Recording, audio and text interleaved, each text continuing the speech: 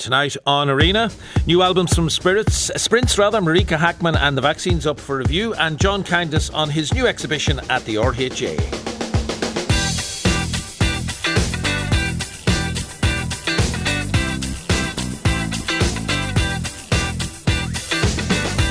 51551 is the text. You can tweet the programme at RTE Arena. The Empty Nest is a new play by first-time writer Oisin Flores Sweeney. Joan Sheehy and Seamus O'Rourke play a married couple who've been together 40 years. The DVD player isn't working, so Sheila and Tony are forced to watch terrestrial television as they babysit a grandchild sleeping upstairs in their Westport home.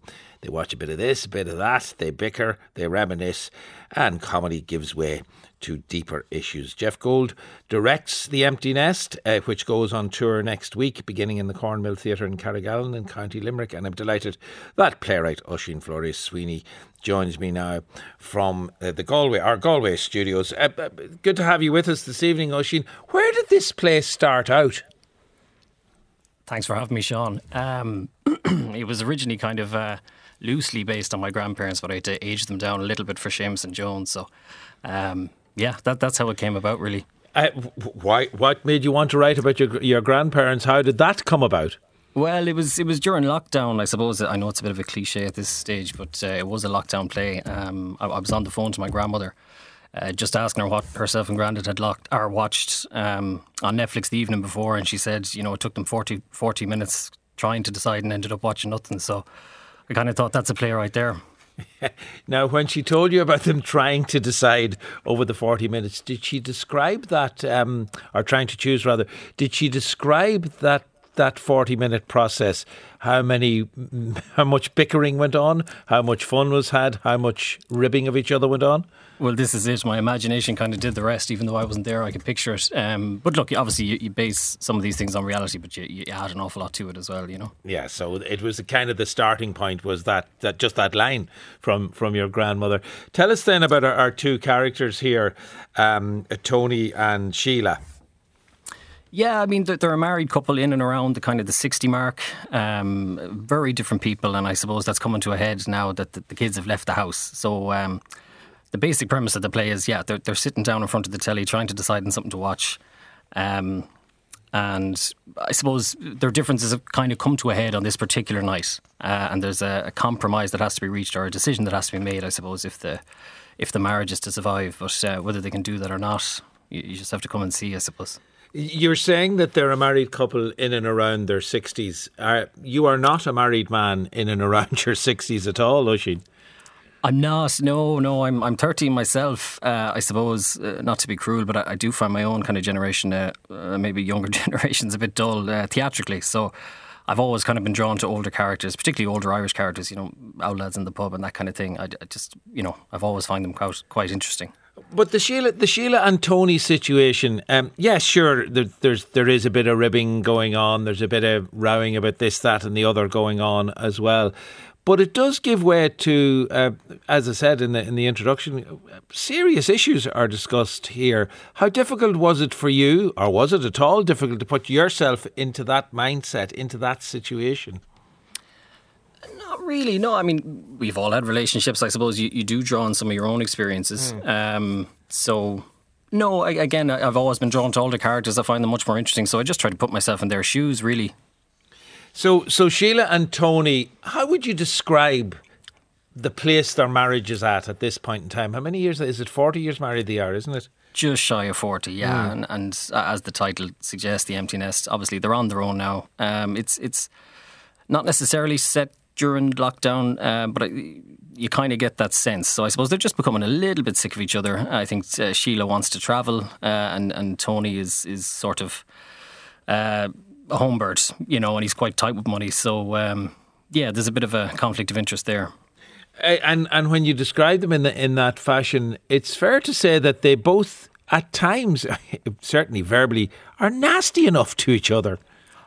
Oh, they can be, yeah. I mean, it's mostly playful, but they're very, very different people, I suppose. So yeah, they can be, indeed. Well, give us an example of the nature of the difference between the two of them and how it plays into what you've written in the play.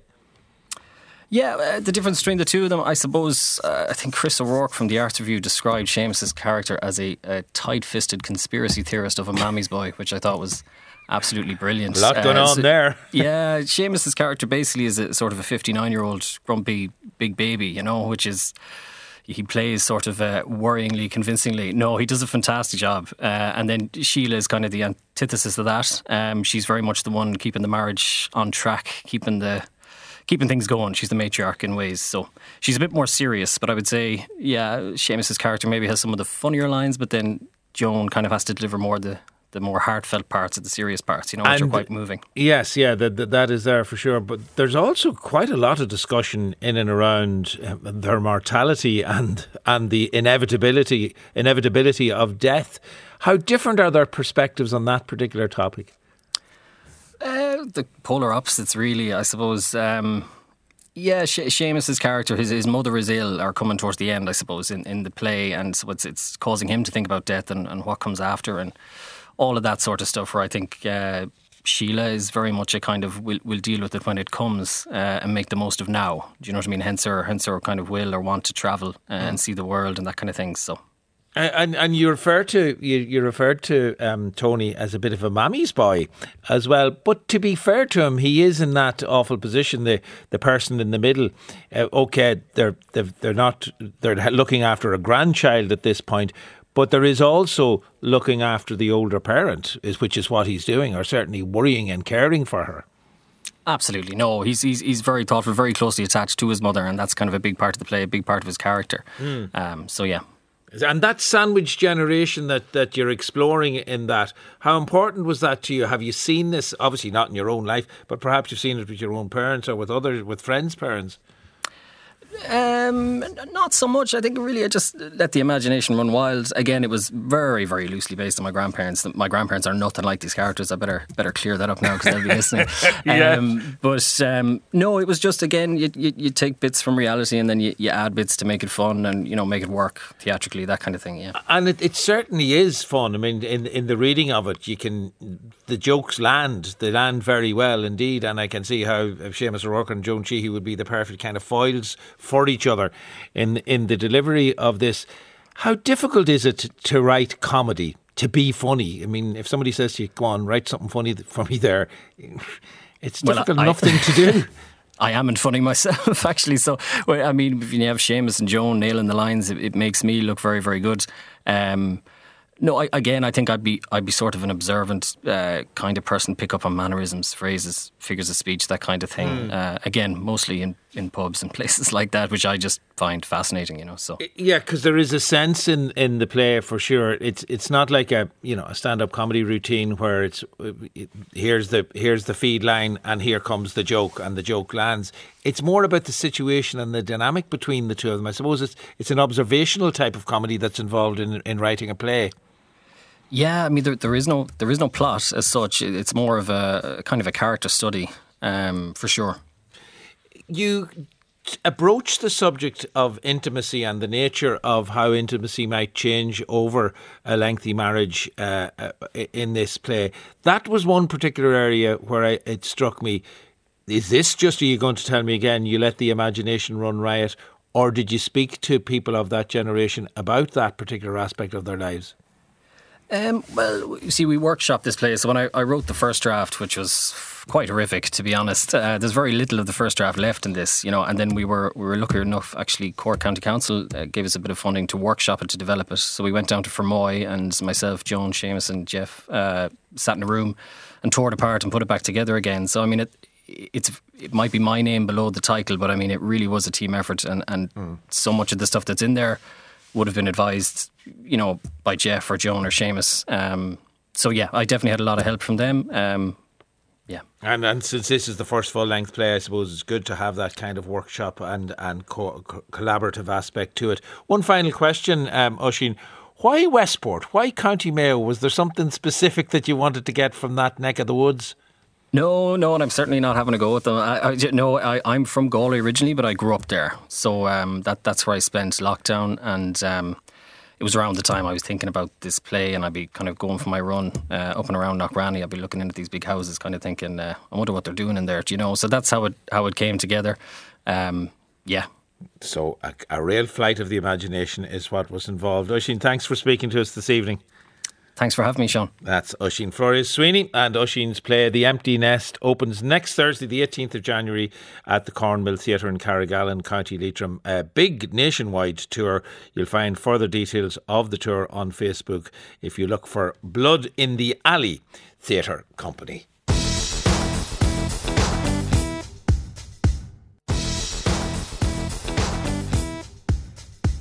Artist John Kindness has previously explored the connection between what humans throw away and the tales of Greek mythology. He's drawn on James Joyce's version of the Odyssey, which is of course Ulysses, as the inspiration for a series of arresting works currently on display at the Royal Hibernian Academy. Like Joyce, the works depict the timeless epic in a decidedly modern way. Delighted to be joined by John Kindness from London this evening. John, I suppose the story of the Odyssey, and in particular Homer's retelling of the story of the Odyssey, has inspired much art over the years. But you have specifically in this exhibition, I think, gone to James Joyce's retelling of that story in Ulysses as certainly a guiding light for your representation of the Odyssey. Why the James Joyce version? Well, it was Joyce that brought me to Homer and not the other way around. And really, there are no specific references to Joyce's Ulysses in this. It's really Homer-based, but where Joyce comes in is in the variety of techniques and mediums that I employ to tell the story, as Joyce did with his epic. Yeah, of course. And in the case of Joyce, it was different literary styles across the various episodes of the tale. Have you've done the same thing or something similar, but with different visual styles? Would that be a fair way of describing it? I've used a lot of different styles, but also a lot of different materials that span a very long period of art history. I mean, there are engravings on bones, which are some of the earliest works known to civilization, the earliest artworks, right through to album covers. So it covers a huge range of periods, materials, and techniques. And I talk about the museum as medium. It's like making a museum out of the subject, and the works are a series of exhibits that may be in a hypothetical museum. And the Homer story, because that effectively is the story you're telling here, do you follow that? Do you stick with the episodes of that particular tale and represent each episode in turn? I do. I've edited out a couple of episodes where I feel there's a bit of repetition, where something isn't that interesting as an episode, or it's covered more extensively in another episode. But if you're going through the gallery in the RHA, you'll find it in chronological order as per the Odyssey, Homer's Odyssey. It follows the story. Keeping to your right, going through the gallery, you'll find everything in the order of telling. Although Homer does a major flashback in the middle of it, where he is shipwrecked and he's rescued at the palace of Alcinous, and he tells his whole story at a banquet. It all comes out of him. It all comes tumbling out of him when a bard, not unlike Homer himself, sings and tells the story of the siege of Troy, and Odysseus falls apart. He breaks down in tears, and at that point he has to reveal who he is and explain himself, and then you go into this whole backstory of his adventures. Yeah, and do you have any little loop around in the gallery to signify that flashback, or how do you do that? Yeah, I stick to that sequence of events. So it goes from Nausicaa, who rescues him. I call it Odysseus rescued by laundry, and she is told by Athena to do her laundry on the shore that day, knowing that she'll find the shipwrecked Odysseus, and then she brings him to the palace. So then I go into the sequence of his encounters with the Cyclops and the Sirens and all his monstrous creatures and entities that he various he meets up with. the various episodes there. But given the the ancient nature of the tale, it is notable, I think, and this again very much links into your interest in James Joyce. It's interesting how modernist the approach is and how modern many of the styles and images are. You've mentioned the Sirens episode there, and I'll tweet now, Sirens Unplugged at RTE Arena if you want to see the image that John Kindness is speaking to us about here. It looks suspiciously like an album cover and sounds suspiciously like an album here, John. Well, those albums, in theory, belong to Telemachus, the teenage son of Odysseus. And I'm trying to think of the things he might have going through various stages of his childhood when his father has been missing from his life. And he's got a little set of sailors, toy sailors made from old clothes pegs. He's got fragments of his comics with a father and son figures not unlike Desperate Dan and his nephew Danny. The album covers are bands that he might have listened to, and they're also some of his guitars. They look suspiciously like electric guitars, which incidentally look like ancient Greek lyres in some forms of modern guitar design. And I'm looking at the album. Were you emulating any particular style or any particular period of album cover here? There's a touch of the Led Zeppelin off it now, to my eye. Well, I'm looking at things from 500 BC on these occasions. I'm looking at Greek vase painting, and a lot of the works in the show are based on Greek compositions from vases, stone reliefs and other things, but I have added quite a few of my own. And just let me go to a different image so that we can talk a bit further about the nature of what you do in terms of waste material. I'm going to put up the head of Odysseus actually now at RTE Arena if you want to look at this. I think we spoke previously, John, about your 1999 work, Scraping the Surface, which is an image of a Greek vase superimposed onto the door of a New York cab. And I think you found the door of that New York cab, if I remember right, in a skip or something like that, did you? On the street in New York, and I was there at PS1 89-90, and in those days a lot of stuff was found on the street and little bits of stuff embedded into the tarmac in the summer, and it was like a contemporary archaeology site. And I didn't know. I found a wing of a taxi cab was the first piece I worked on, and I just saw it lying on the street on my way into the studio. It was there the next day, and the next day I thought, somebody's going to pick that up. They didn't, and so I picked it up, and I just had a dialogue with it. And then I was in the Metropolitan Museum one day looking at the Greek vases, and the two things clicked together. Is it too fanciful of me to think that perhaps some sort of god of art or the gods of the arts were making sure that cab doors stayed on the New York street so that you would be feel obliged and impelled to do something with it artistically? I don't think there's any supernatural thing unless you consider the special relationship artists and writers have with their subconscious. And I think I talk about a trapdoor that you leave open.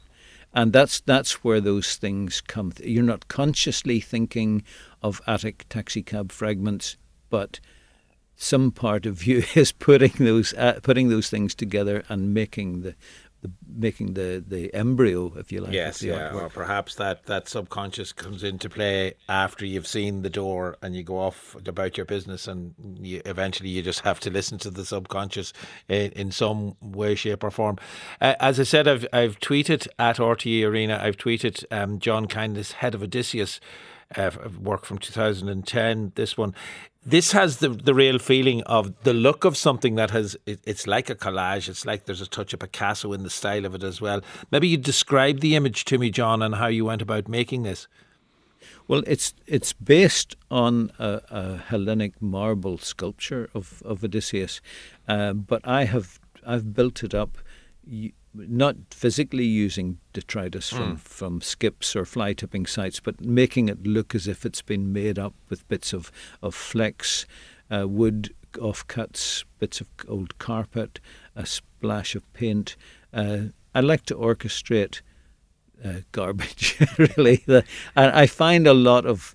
I find I can see a lot. I look at a fly tipping site and my local authority would be absolutely appalled, but I'm always excited when I see things that have been dumped, because it's the other side of our civilization. Like archaeologists like to find a good rubbish tip. It tells them a lot about a civilization by the things they've thrown away rather than the precious objects that are kept. Mind you, in years to come, as a generation, or as maybe the last century or thereabouts, we've left a lot of waste material around the place for future civilizations to look at, haven't we? Yes, and it would be an unpopular view, but I get rather excited about that. What people are going to dig up in the future. Just sticking with that ahead of Odysseus image, as I said, I mentioned Picasso in terms of style. Were you aware of emulating the style of particular artists, maybe in the way Joyce had done in Ulysses? You know, there are sections that go through different styles of language, and Shakespeare plays and Restoration plays. He uses that type of language and that type of presentation. Were you aware of presenting in a way that emulated or harked back to other artists? Well, people often associate my work, the constructions that I invent, with Arcimboldo, the Italian Renaissance artist who made faces and figures out of a lot of fruit and veg and various other things. I go back further than that to my childhood, where a lot of advertising material was made up with things like the Michelin Man made up with tires, the licorice all sort man with sweets, and all like hardware stores might have a logo that was made up with all their nuts and bolts and bits and pieces. And I would have been exposed to that much earlier, much longer time than before I ever saw a work by a famous artist. Are there any biscuits involved in the making of the image? I'm going to tweet now at RTE Arena, Homeward Chips biscuits, which I want a packet of forthwith, John Kindness. No biscuit was harmed in the making of that show. Those biscuits, if you tried to lift one of those off the wall, they weigh about between 10 and 15 kilos. They're enamelled cast iron, and I had a brilliant opportunity in the United States to work with a firm called Kohler, who make bathroom furniture, toilet bowls, bathtubs, and they use enamelled cast iron, and artists can work in the factory. They're sort of embedded in the place, and they can use those facilities. So there's a few things in the show that were made at Kohler, and they're extremely robust. They will last for centuries. Yeah, you won't millennia, perhaps. you won't be chewing these particular biscuits. What size, given the weight that you've described, John, and what I'm looking at in terms of the image for those who can't see it's very much shaped like a biscuit with those little beveled edges, if you like, and then Ithaca and a ship homeward. Ithaca, an image of a ship and the word homeward written underneath it. Homeward was the ship, I think, that Odysseus sailed on, wasn't it? I've lost the train of my question now in the midst of all of that. What size are they? That's what I wanted to know. How big are they, given the weight? They're just under a metre in diameter.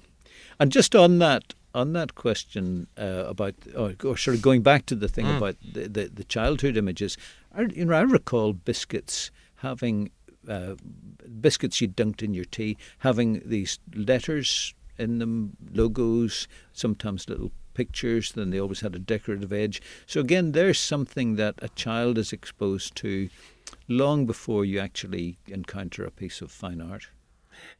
You mentioned toilets and the particular company in their work in and around the toilet area. You couldn't refer to Joyce's Ulysses and not have a bit of a toilet reference somewhere within the work.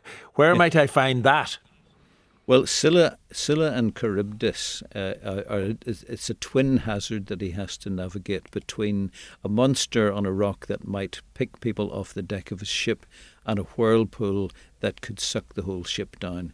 And he opts to sail close to the rock and avoid the whirlpool. I have depicted these on a toilet seat and lid, and you couldn't find a better example of a whirlpool that'll suck everything down than a toilet bowl. Very Joycean indeed. Apart from the inspiration for this particular exhibition, John, I think Joyce's is an important touchstone for you right across your artistic endeavours. Yes, I discovered Ulysses when I was a student at art school, and it was a real breakthrough for me because it gave me permission to use whatever I wanted to use, to work in whatever style I wanted, and I could see the value in that, in telling a story. And really, I suppose maybe I'm a frustrated writer. I'm a storyteller in most of the work that I do, and I love the narrative frieze as a form. I love things that progress from one frame to another, like a comic strip. But that way of working goes way back in as far as you want to go in history. I want to look at one further image, Athena in old age at RTE Arena, if you want to see this. Again, this has a real three-dimensional feel off it, but it's a representation of a three-dimensional object, John. Maybe you describe the image to us. Well, there's an old lady sitting in front of her china cabinet, as many old ladies in my family did. And those china cabinets held treasures that maybe children, grandchildren had brought to the person from their travels. I'm looking at Athena as a goddess that's no longer worshipped or respected. What does she do? She's immortal. She can't die, but there she is in old age, and her spear and shield have been transformed into an embroidery frame and a sewing needle. Her chariot is a wheelchair, and she's got these. All the objects in her china cabinet are little mementos of the Odyssey. Yeah, we can even see it in fact, in the very middle, the very first piece that I spoke about, the Sirens album cover. The ship is suspiciously like the one on the Sirens album cover. There are certainly parallels there.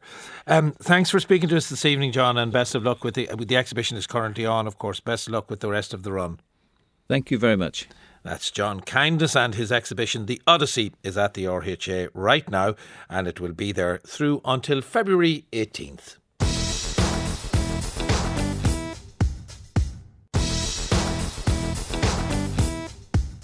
And so to our album reviews on this Friday evening. As we said last night, 2023 proved to be a fantastic year for Irish music. 2024 certainly getting off to a great start. New album from Irish band Sprints last year. Sprints forged a reputation as the must-see live band on the circuit. Has this energy translated into their debut album, which is called Letter to Self? We will find out. English singer-songwriter, producer and multi-instrumentalist Marika Hackman follows up a covers album of 2019's Any Human Friend. She overcame writer's block to release Big Sigh, her first album in 5 years. And the Vaccines return with their 6th studio album. It's called Pick Up Full of Pink Carnations, which is their first studio album following the departure of guitarist Freddie Cowan. Let's start with Sprints and a track called Adore, Adore, Adore.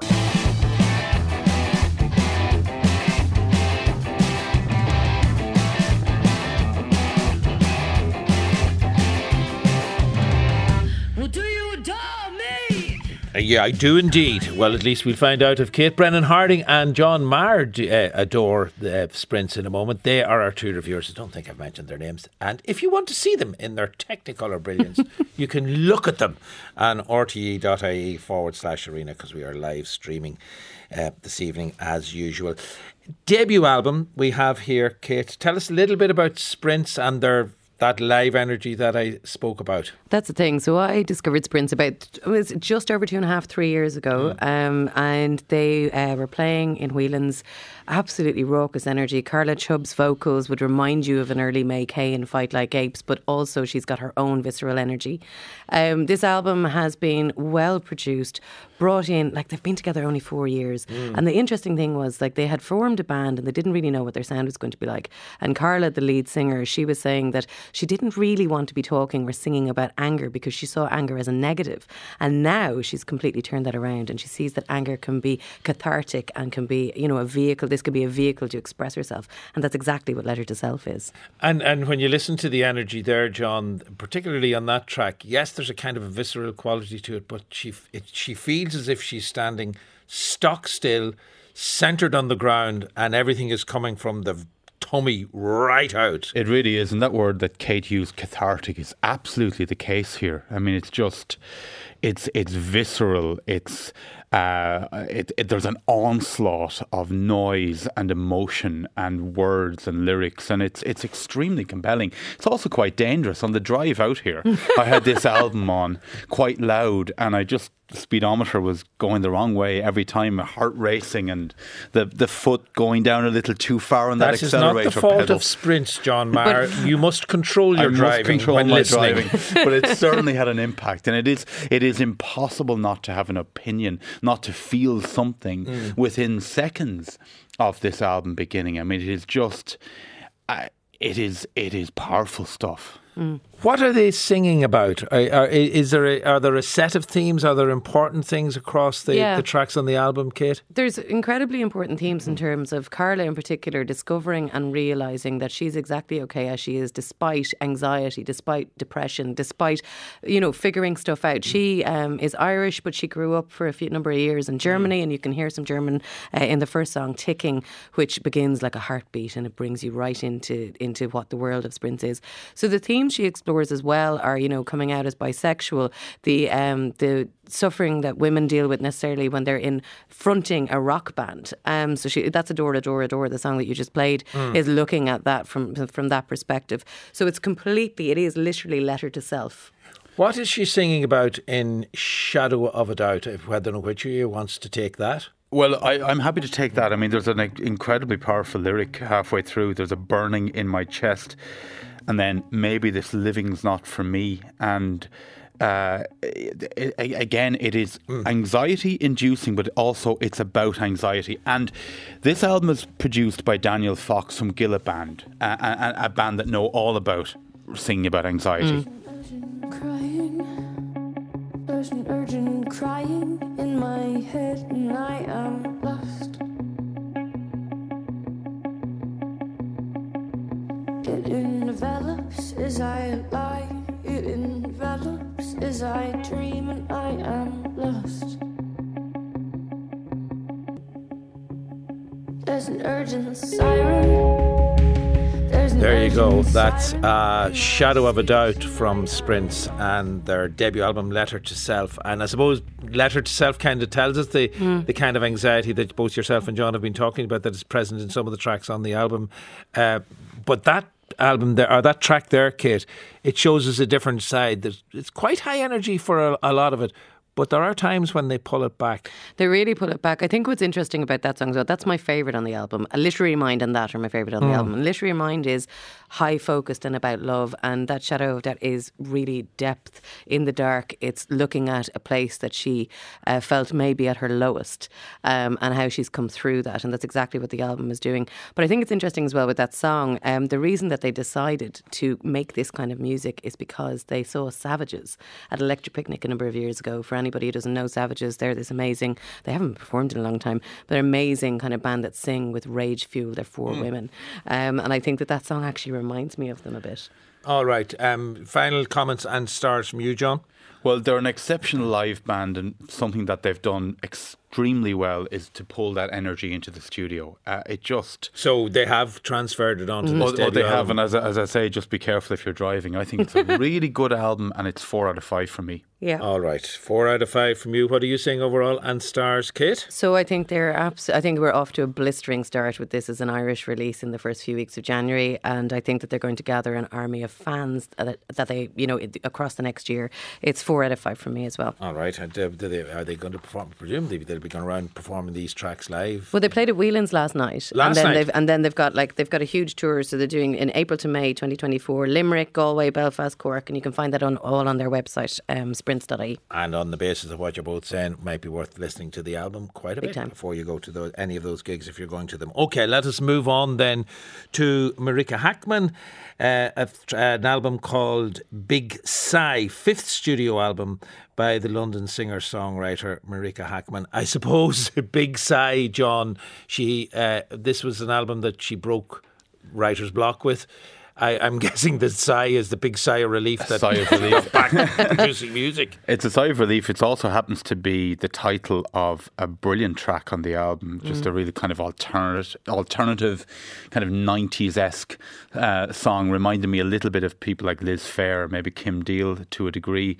I was just thinking there's been a lot of very ordinary music created as a result of the pandemic. I mean, it's something that hasn't inspired compelling material, but yet this album was very much conceived and made during that time, and you can sense the sort of the strange discombobulation of that time here, and it's a very interesting record. Let's listen to a bit of that title track, as you said, Big Sigh. 'Cause I've been good, I've been bad, I've been better, I've been better.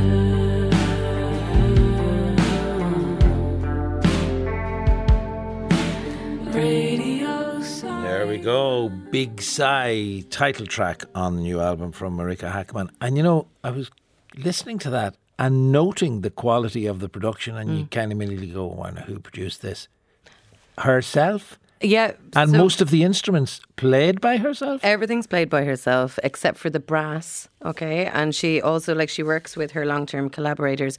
Oh, their names have just completely gone out of my head. They produce Alt J and they produce More Paint. Charlie Andrew and Sam Petts Davies. When you're trying to remember so many names, I've been a fan of Marika Hackman's for quite some time. This is 5 years since she released her last studio album during the pandemic.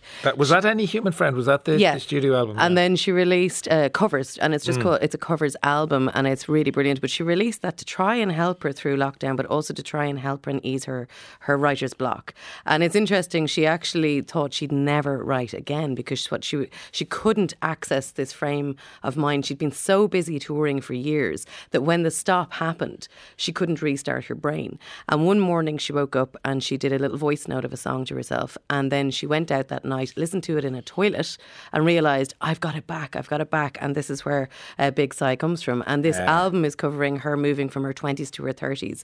And she's very much into guts and gore and blood and, bodily fluids. And so she keeps some of that on this album. But on her previous work, she's very explicit around sex and sexuality and the human kind of body and just our functioning. This one is more exploring her thoughts and her feelings. And her coffee drinking. And her coffee drinking. Or non-coffee drinking, as the case may be. Here's a track called No Caffeine. Do you have the time? We only had the night. We only had the take a day off work. And there we have No Caffeine from Marika Hackman. I think that's actually the second track on the album, if I remember correctly. And a question that I asked myself a couple of times listening to this, John, was, is there enough dynamic variety across the album? Now, No Caffeine has a little bit of an upbeat from it. It's certainly different from Big Sigh in that respect. But the album never really, does it ever? I think it does. I think it does. For instance, there's a very sparse acoustic ballad, the Yellow Mile, the closing track. Yeah, that's a great track. Yeah, and I love that what we've just heard, No Caffeine, where she's kind of just, it's a snapshot of her day, and she's putting in all the banal stuff that we all do, and yet the song is anything but banal. I think there's actually quite a lot of variation here. My initial sense was, it feels a little samey, but I percolate it down, and I think it is a grower for sure. Percolate it down. Well, caffeine song, did you? When she mentions something about when she mentions caffeine, even if she's not having caffeine, I'm instantly thinking of words around coffee. It's funny because I think that there's a lot of depth in the album in terms of the sonic landscape, because it's very cinematic and it opens. It sounds like we're going into this very gentle cinema sphere, and it's going to be like art house music. And then suddenly you've got like this distortion, and you're stop still, and she kind of spreads between this electronic kind of edgy, odd sound and then the pianos and the keys, and her vocals come in and out, like she dulls her vocals. So I think it's very interesting what she does sonically. So the answer to my question is there any dynamic variety? Quite definitely yes, Sean. I think is what both of you are saying.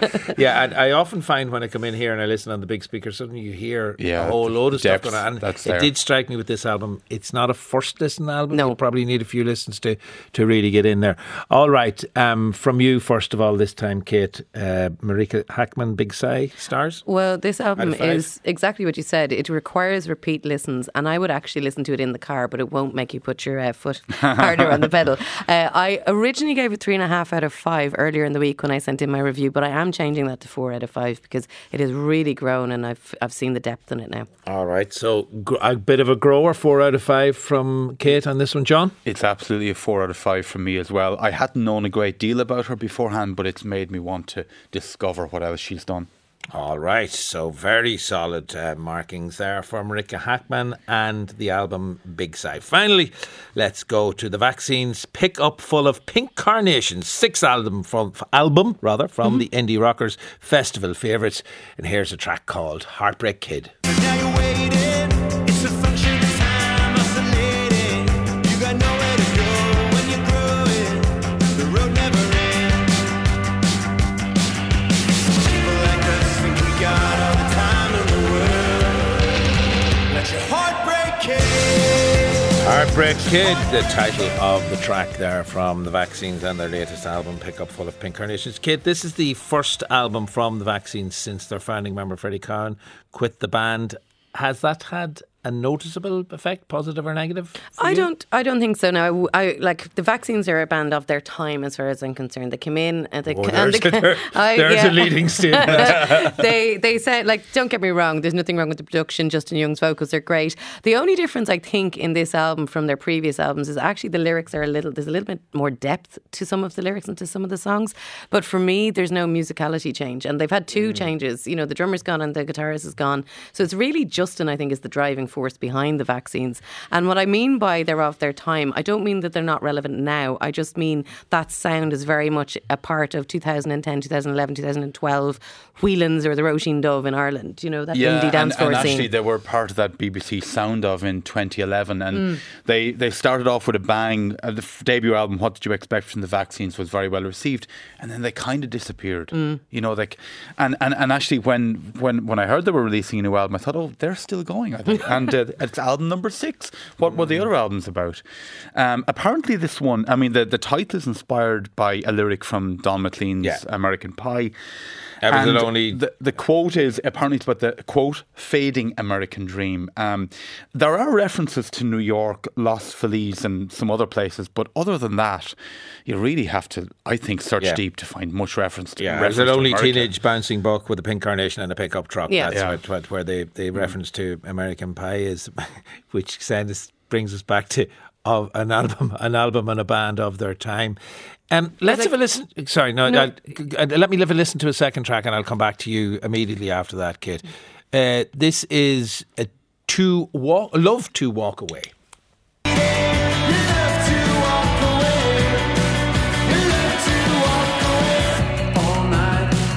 There you go. Love to Walk Away. And we were saying as we were listening to that, Kate Brennan Harding, the question I asked about Marika Hackman, and you both flatly shot me down on, is there enough dynamic variety on this? I could ask the same question of the Vaccines. Yeah, I don't think there's any change or sound, change to the Vaccine sound. You know exactly who they are, and I think they're kind of like the Strokes light or the rip-off Strokes. I think as well it's interesting because Justin lives in the States, so I think that's where the Americana stuff comes from. and I think he'd be better off going out on his own. Right. I do, and like there's a few songs on the album where I feel like the bass is trying to take us into more of a Joy Division or The Cure, and it's like, oh, we're getting something for 30 seconds that's different, and then suddenly we're back into that four to the floor kind of sound. Nodding in agreement, John. Just to quote from my own notes here, because every song manages to sound both instantly appealing and then entirely forgettable. Yeah, completely. Do you know, Completely. it's effervescent pop rock, and I love that type of music. Kind of reminded me of Phoenix and Two Door Cinema Club to a degree, but just didn't have the enduring quality that There's those nothing bands to do. hang anything to. Have I two anti-vaxxers, I'm wondering, in my studio tonight? Waiting all day for that one, I can tell you. Okay. Kate Brennan Harding, summarise and stars for the vaccines. I'm going to be fair, it's well produced. They sound, the exact same way you'd expect the vaccine to sound. People who like them will like them. For me, I think it's not great. It's 2 out of 5. 2 out of 5. What are you saying? I'm going to be I'm going to be a little kinder. It's 3 out of 5 from me, in that I feel that if I give it more time, it might grow on me a little more. But it is terribly samey. On a positive note, it does go by in a breathless 32 minutes. On a positive note, it's very short. What did you say? Stars wise, John? 3 from me. 3 from you. Okay, so not a ringing endorsement for either of you from Pickup Full of Pink Carnations from the vaccines. A lot more positive for Big Sigh from Marika Hackman, and quite definitely positive for Letter to Self from Sprint's Kate Brennan Harding and John Marr, our 2 reviewers on this Friday evening. Artist Googie will be with us on Monday talking about an exhibition of new painting, sculpture and work which is called Them, and it's on at the Curlin Gallery. We'll have that and much else besides, I am sure, on Monday evening. But that is our lot for this Friday night and indeed for this week. Leah Murphy was the researcher, Ollie Hamilton was the broadcast coordinator, Jamie Doyle was on sound this evening, and tonight's programme was produced by Sinead Egan. Talk to you on Monday at 7 here on RTE Radio 1, and Ray Cuddihy will be with you after the 8 o'clock news.